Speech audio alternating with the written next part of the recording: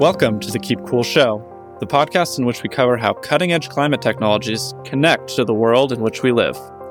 I'm your host, Nick Van Osdal.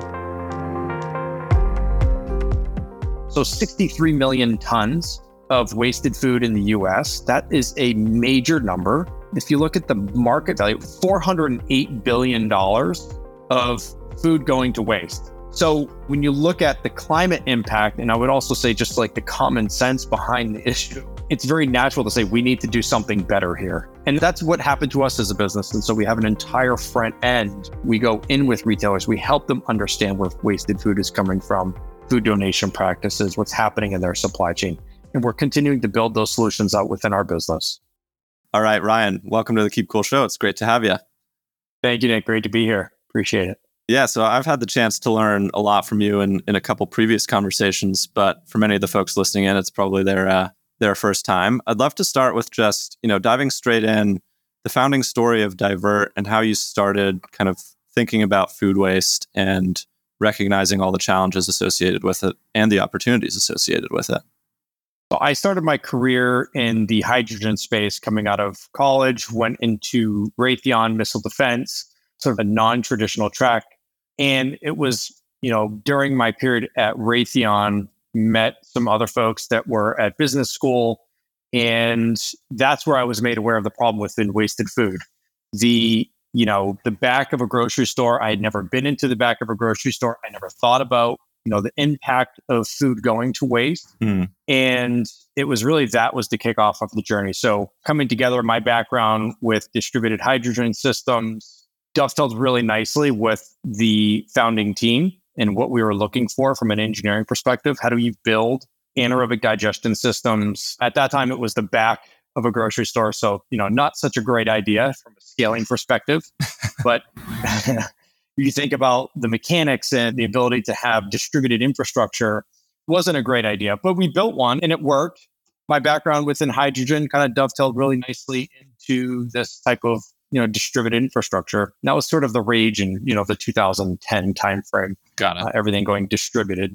From there, we went into the first project with Hannaford Brothers. We had our first system built, but we knew the project wasn't going to scale. The technology wasn't going to scale on that approach. So we were running out of cash, as most startups do. There's always this dramatic inflection point, and we were at it. I think we had like $20,000 left in the bank, circa 2010. And at that point, we knew that we needed to do something different, think bigger. And that's where we met up with Kroger in Southern California. And that was our first major commercial success, getting that project with them built. That was a very large project at their distribution center, major opportunity for us as a business.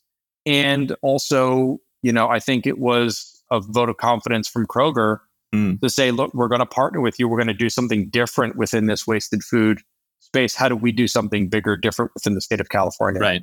And that was really the start of the business. That's really what launched us. Yeah, let's talk about that first kind of partnership with Kroger and what building that out looked like. To paint a picture for the folks listening in, what are all the various components of that operation that needed to be in place to make it attractive both for you and for Kroger? I start with the financial model.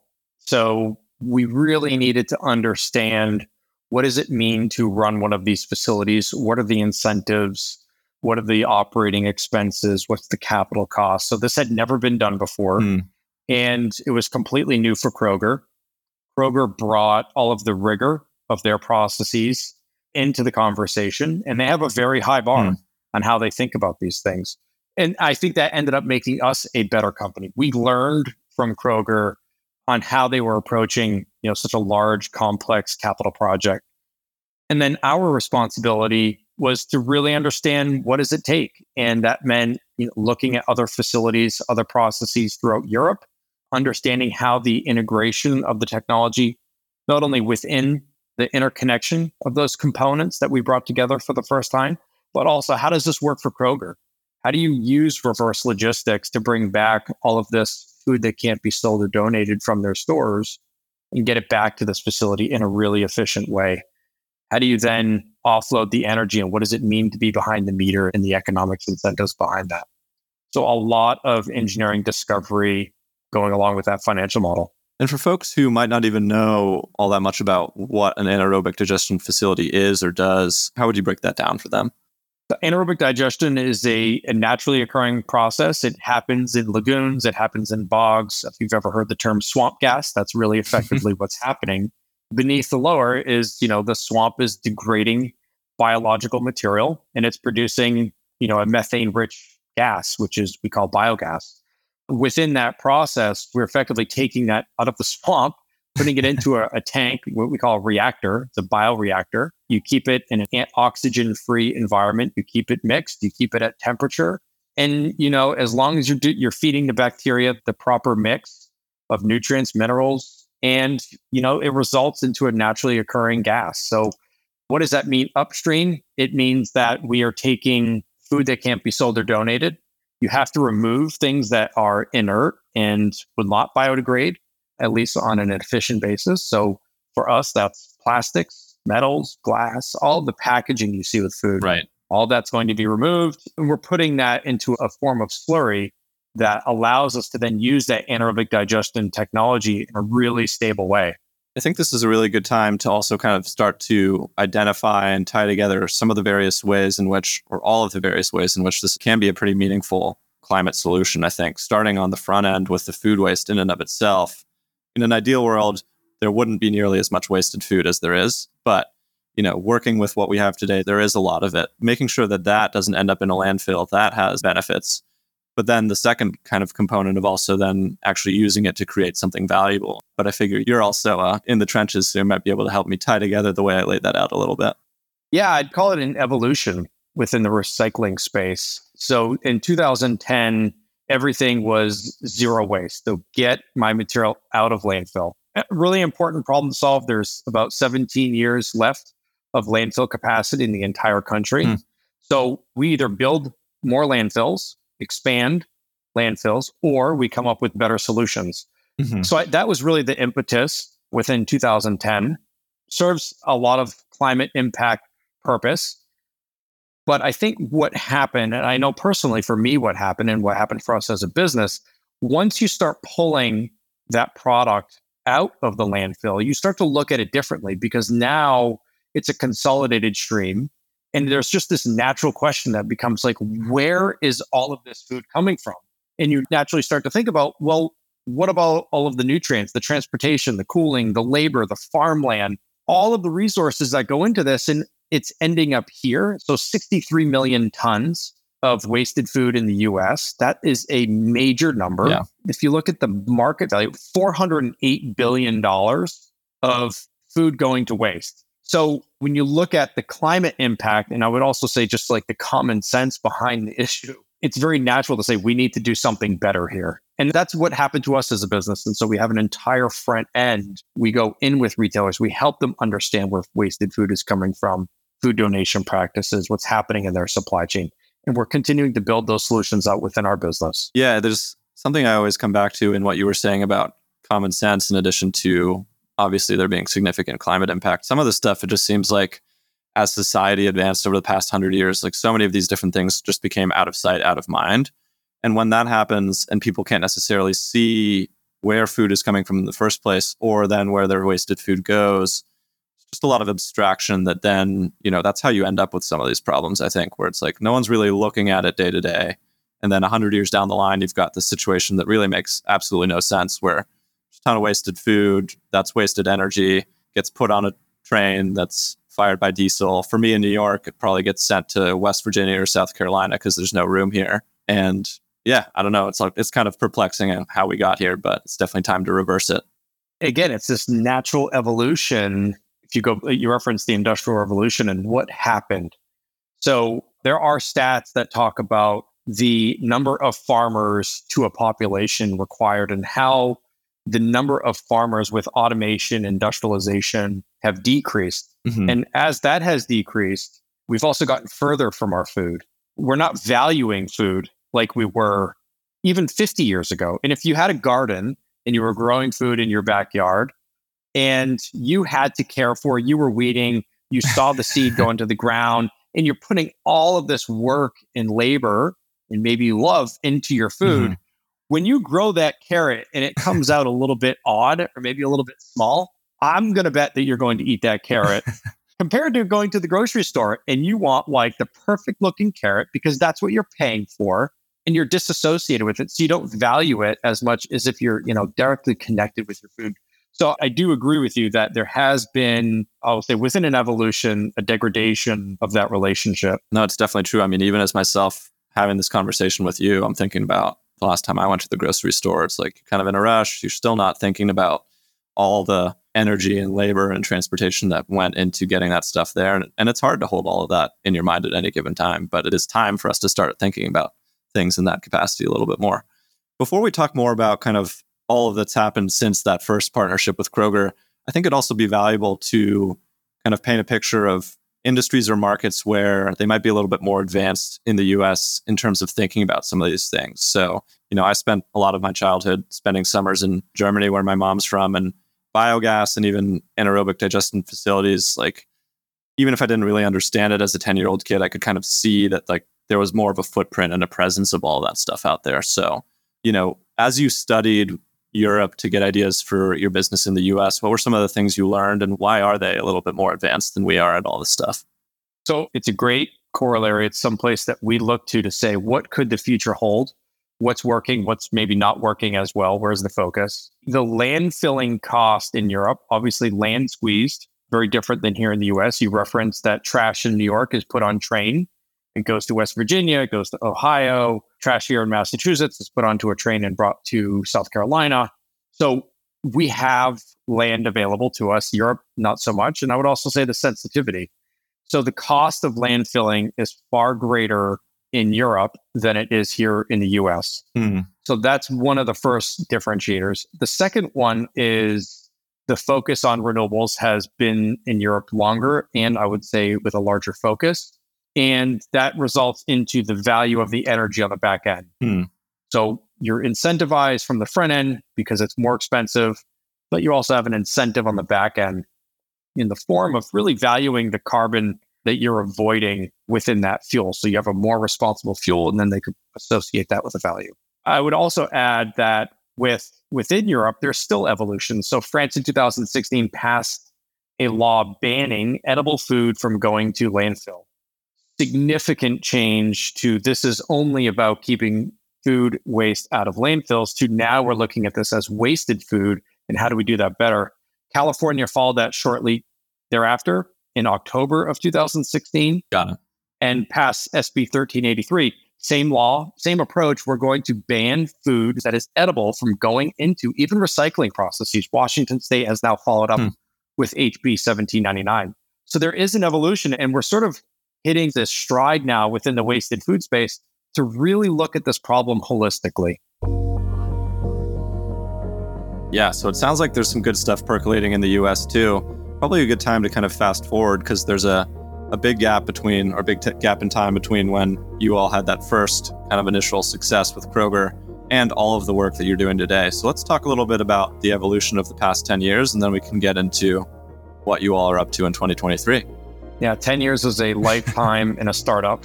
Yeah. The last 10 years, I think it's a journey of evolution of our business model, understanding the industry that we are in. It is also awareness and helping customers understand that there is a better way. ESG tailwinds at the same time coming into place to really bring focus. We have a really unique situation within our company that we're not pulled into states that have food waste bans primarily.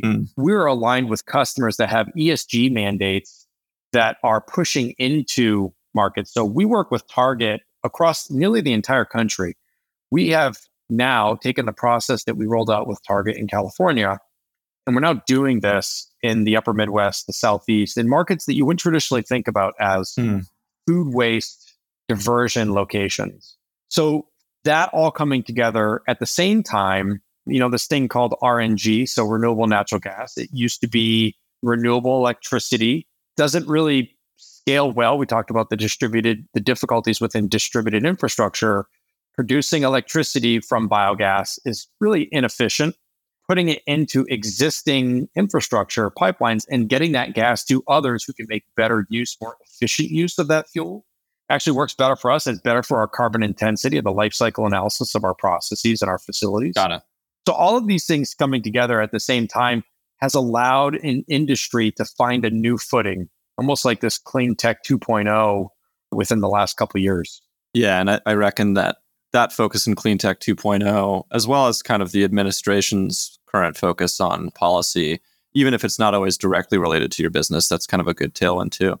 And I'd be curious, in 2023, you all have been quite busy. There were some good announcements around significant capital raised. You recently just opened up a new facility in California as well. So let's talk a little bit about, some of the stuff that you're currently building and maybe how it's different from what was being built 10 years ago, and then where else you want to expand from here.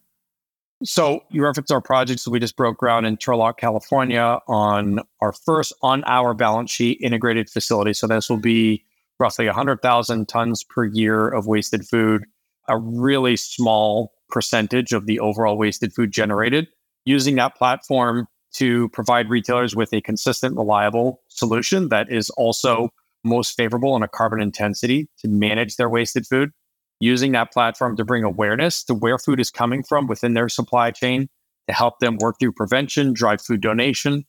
I would argue that we are probably one of the first implementers of SB 1383 and the 20% diversion. Yeah. That has been our focus for years. So it's great to see all of these things coming together in California. It's fantastic that Turlock California is our first full location. We are working on several other facilities.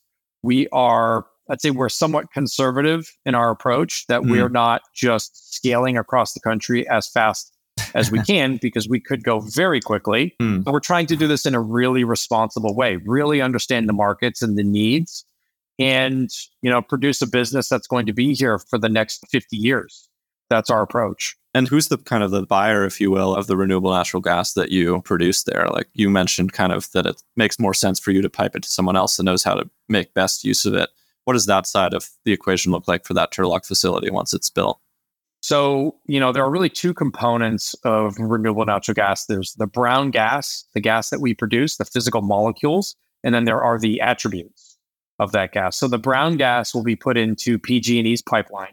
And, that's worth whatever the commodity value of gas is. And then we have the attributes of that gas, and that is contracted with BP. They have created a very large trading desk where they can identify voluntary markets. They find businesses that want this gas, effectively the attributes of this gas, and they can market that. So we have a contract in place for them for our first 3 facilities. And that relationship is important for us to solve that front end problem. It actually enables us to put the infrastructure in place to keep wasted food out of landfill, but most importantly, to help drive awareness on where is wasted food coming from, so that we can find solutions. As a business, we're, again, really unique. We are incentivized to help our customers reduce what they send us. And that's such an odd thing in the infrastructure space. But we've put together our contracts, the business model, the customer alignment, and it's actually working. We're making more investments now than we ever have into reducing wasted food. And our customers are excited about it. Yeah, it's kind of interesting. It certainly won't happen for a long time, but in a perfect world, I guess there wouldn't be any wasted food, and then you'd have to think differently about your business, but that's a long ways off. Right. It's a long ways off, but there's always going to be food safety recalls. Yeah. There will be refrigeration systems that fail. There will be 3-year-olds in the world that do not finish their plate and, their parents can only eat so much to prevent that. So I think that there is some need. UN SDG 12.3 calls for a 50% reduction by the year 2030. Right. Wow. And so right now it would still leave us with over 30 million tons per year of wasted food across the country. The infrastructure we're building out would tackle about 5% of today's total wasted food. So even at that point, we would still be 10% of all wasted food across the country. Yeah, and that's an incredibly ambitious target. I mean, I hope we hit it, but there's definitely there's plenty of feedstock. Unfortunately. Yeah. Yes. And you'd mentioned life cycle emissions analysis. I'd be curious, I think it'd be cool for people listening in. I think that's something that a lot of folks would be really interested in hearing a little bit more about. Maybe you can kind of paint a picture for folks in broad strokes, of what the emissions analysis looks like and why and how you have the confidence that this is really, a carbon negative solution through and through. So Argonne National Laboratory started this process of life cycle analysis. So it's really an accounting of all carbon that goes into a process and the carbon prevented. And it could be a carbon equivalent, so methane emissions to atmosphere as an example. And that was adopted within California because of the low carbon fuel standard, really RNG. So the RNG industry then took that model and has now made it mainstream. And it's not only, when I say mainstream, it's adopted and acknowledged by many parties. So it's the volunteer market. You don't even have to use that within the LCFS structure within California because it's regarded as a true system, a science-based approach to understanding the intensity, the carbon intensity of your operation. So it will factor things like how far do you have to go to get your feedstock or wasted food?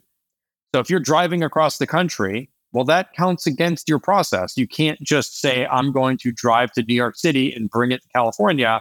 That will be a carbon loser. Right. So part of that, and then also the electricity that we use within the facility, the employees that drive to our facilities, how far are they driving? Wow. How many employees does it take to run the facility? Other consumables that are all based on data and research. So it's not a perfect model. It is complex, but it gives you a really good idea of how well are we doing and how well are our decisions being made. So should we put in solar cells based on what type of energy are we getting into our plant? So the Pacific Northwest, a lot of hydropower, probably don't need to make the investment into solar cells versus other markets like the Northeast, a lot of energy coming from the natural gas industry. Put in solar cells.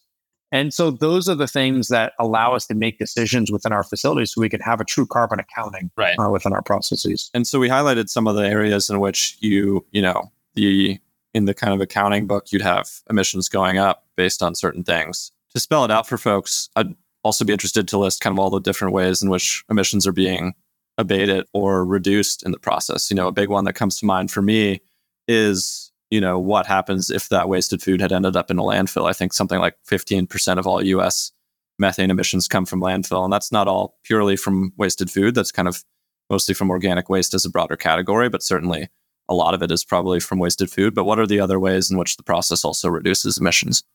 So the avoided landfill emissions, what we get credit for today is the baseline that a landfill is capturing 50% of the methane generated within the landfill. I think there's a lot of studies that have come out recently, NASA and now within the EPA, that suggest, well, it's actually more like 75% of that gas is escaping landfills. But we have to use the baseline of 50%. And that kind of speaks to the opportunities within the model. But the biggest opportunity, we don't get credit for reducing wasted food. Interesting. So every pound that we reduce within the market, within the region, that does not count. I think it's a common sense approach to say that keeping food within the supply chain, not producing energy from food, which would be terrible as a core mission. So we'll do the right thing. I do think that regulations, models, they will catch up. Yeah. But for now, we're going to, heads down, do the right thing. Yeah, I'm surprised by that. It's obvious in the way that I think about it that that's a value add, but hopefully that does evolve. And so the early signs of that evolving are within the voluntary market. So when folks look at the fuel that we can produce, so the renewable natural gas, and they say, well, this is an interesting thing. How do I decarbonize my business? If I'm producing automobiles or pharmaceuticals, what gas can I buy to be more responsible? Because I can't easily displace, I need heat. And so where do I get heat? If you're in certain markets, certain times of year, consistency, et cetera. So what happens, folks resonate with the story. And so they say, okay, I understand you're bringing in wasted food. You can say, here's what the donation practices are within your entire feedstock supply chain. I understand what you're doing. I want to be in this story. How do I participate? And it actually drives the value of that fuel up. So you're actually getting value for the work that we're doing on the front end. But that's only happening in the voluntary market right now. And I'm curious, are there, we've talked about how Europe's a lot more ahead at this, but that there are some good signs that it's starting to take off in the US. Are there folks that are trying to do effectively something similar to what you're trying to do in the US? Do you see direct competition, or is it more kind of indirect of folks that are doing something in RNG, but are maybe not thinking about wasted food, or folks that are doing good stuff with wasted food, but not really thinking about RNG? We are in the middle, I think, of an industry trying to get built, trying to get its footing. There are other companies within the industry.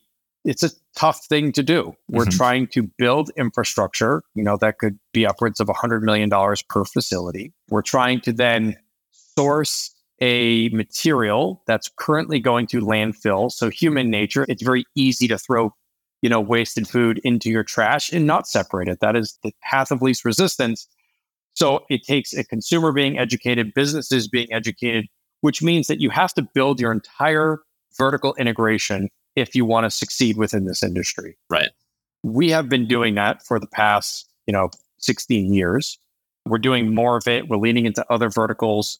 I would say within the industry, there are other examples where that was not done. And you do rely on, has been some reliance on the existing waste infrastructure, waste processes, and that's not going well. There's a recent bankruptcy that's been announced. And, I don't think that's good for the industry. I don't think that's good for any one of us. We want people to succeed. We, as citizens, but also as a business within the cohort, we want more investment dollars flowing in to say, great, this is an industry that's going to thrive. Let's see some great success stories. Yeah. I do think we have been that success story. Right. We're going to do that on a larger scale. And I think that will accelerate the story nationwide, because people will say, okay, so it is possible. Then why aren't we doing more of this? And it does make sense in parallel that it'd be good if there were other players doing something similar or with some modifications to it to kind of grow the total pie. And I think you more or less just answered it, but I'll ask it anyways. I'd be, if I put my investor hat on and asked you kind of what the most defensible component of the business strategy is, it sounds like a big part of it is the work that you've done to vertically integrate over 16 years. But what else comes to mind when I ask that? I look at us as almost a picket fence strategy, because there are so many individual things that we have done and problems that we have solved over the last 16 years that put us in an incredibly unique position. So our ability to depackage wasted food, so remove microplastics. Yeah. We just got another permit for a new facility, and you're starting to see these things come within the permits now. That 99 point, X% of all plastics need to be removed.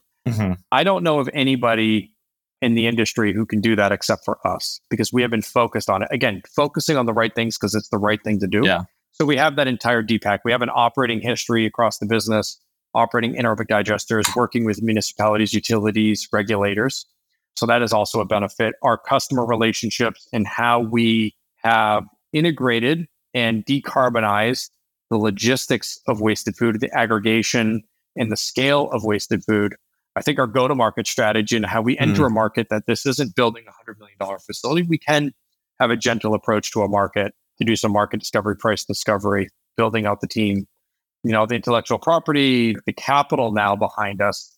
We just have a tremendous amount of momentum that I do think we have a very large sense of responsibility that we need to make this industry work. Because if we don't, there really isn't a close number two within the US who is going to make this industry work. Yeah. And on that note, I'd be interested to kind of look ahead to, let's say, 2030. You're moving kind of very methodically, and you already mentioned that you could move faster, but you want to do it in the right way.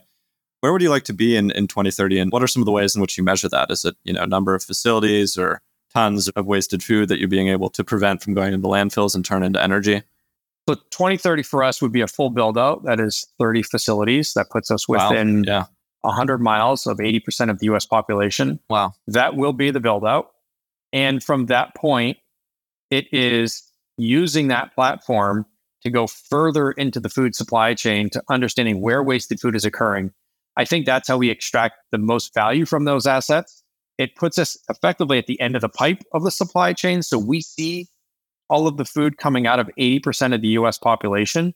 We then can integrate, partner, introduce technology solutions upstream to help our customers reduce wasted food. It's a really unique value proposition that doesn't exist within the waste space today.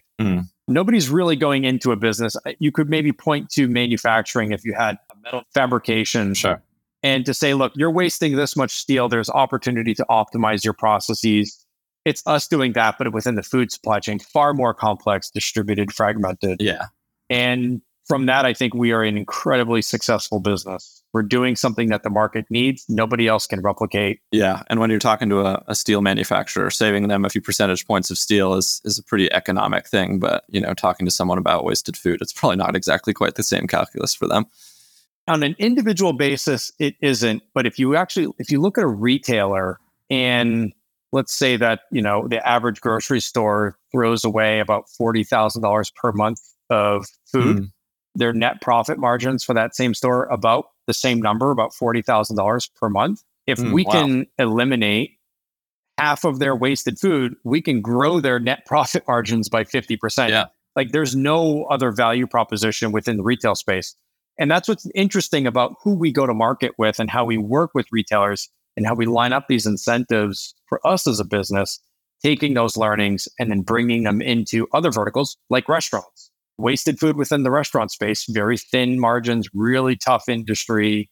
How do we help make them better? And we have some interesting collaborations right now looking at the operating systems within the restaurant space.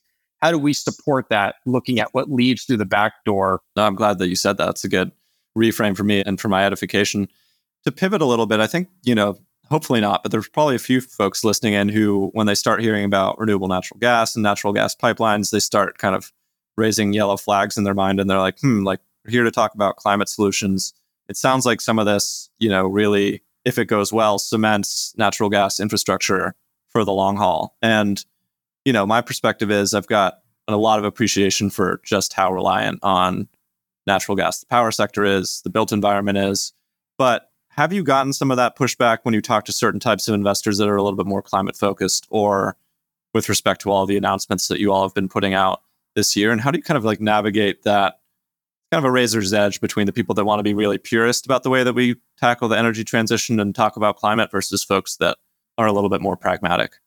Yeah, I think the discussion of energy transition became a really negative thing. And we work in some more progressive markets.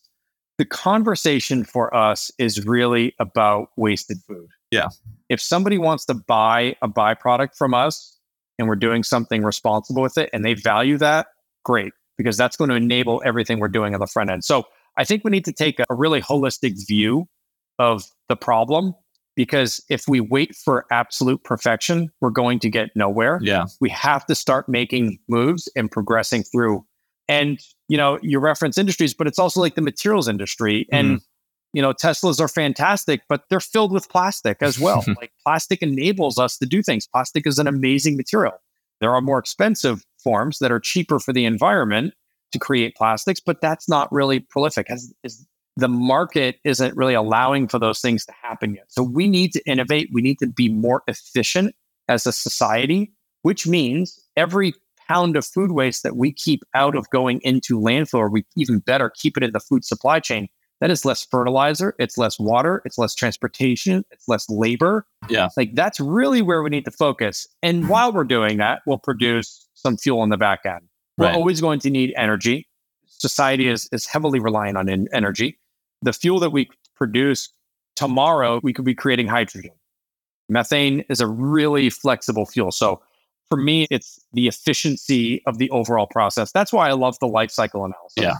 Because there's no arguing. Like, here's the science behind it. We have to listen to the science. And if we can progress through that and make an even better process, then that is exactly what we're going to do as the market allows. I deeply resonate with the pursuit of absolute perfection kind of getting in the way, even of good debate sometimes. It's like, even if you take something like a hydroelectric dam, which produces very clean electricity, there's plenty of people that take issue with that. You're disrupting the migratory pattern of salmon or what have you, or impacting downstream ecosystems significantly. And I'm not trying to say by any means that they're wrong about that piece of it, but there are trade-offs to be made with pretty much any climate solution. So just being really thoughtful about, as you said, what's the life cycle analysis? What are all the different ways in which this is beneficial to a bunch of different kind of problems? It's definitely my preferred way of approaching it. I agree. I think those voices are very important to getting to where we need to go. If there was no debate, if there were no checks and balances, there would be no progression in our solutions. So we need those voices. We need people to demand better. We talked before about our customers and their ESG incentives. It is their shareholders. It is their customers. And that all comes down to what the people demand from their returns, from their retail partners. And that comes back into what solutions are we then going to be able to go after. So I welcome it. I think it's incredibly important for the industry, and it keeps everybody moving in the right direction. Yeah, zooming out, I'd be curious, it can be something that's completely outside of the work that you're doing day to day, but there's so much happening in climate tech, clean tech 2.0. What are some other things that have caught your eye that, you're super excited about? And you're like, whoa, if I hadn't been doing this for the past 20 years, maybe I'd go give that a go.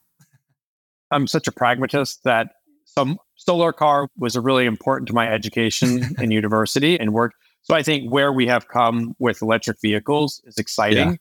I am not an early adopter yet. I have too many other balanced risks in my life.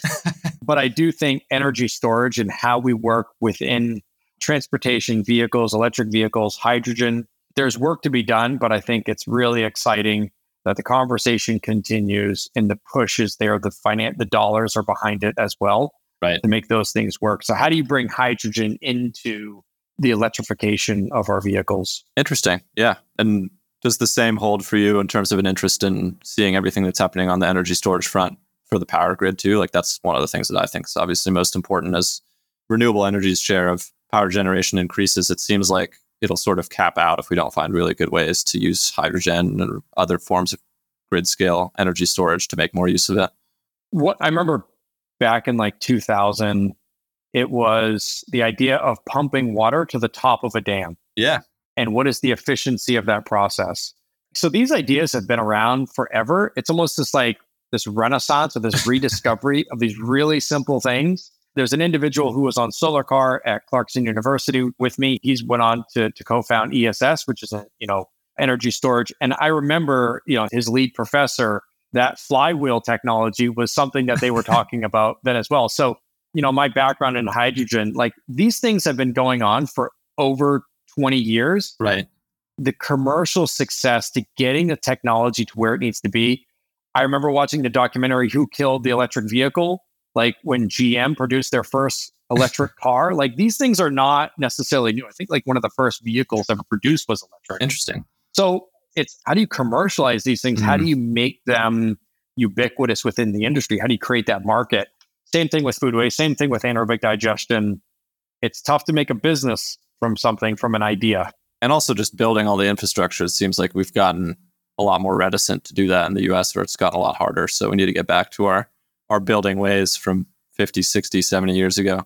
But yeah, pumped hydro is a funny one. I think, there's some wild stat that even though batteries are slowly eating into it, something like 75% of grid scale energy storage in the US is still, as you said, just kind of pumping water up and down a hill, and it works. So why not do it? Simple wins. We don't need to complicate things. Well, it's been fantastic having you on, Ryan. I want to make sure I close by, giving you an opportunity if there's specific calls to action for folks listening in that might be interested in the work that you're doing, or even kind of coming to work with you on these problems. What's a good way for them to keep up with all the good work that you're doing and look for opportunities? I think it's podcasts like this. It's our PR. If these are things that you're energized by joining our team, we are growing and scaling across the country. We are very passionate about this. As a call to action, think about the next time you're at a restaurant, you're at a grocery store, and you're passing over that slightly blemished apple, where that apple is going to end up. Because if you don't take action, the person behind you is probably not going to.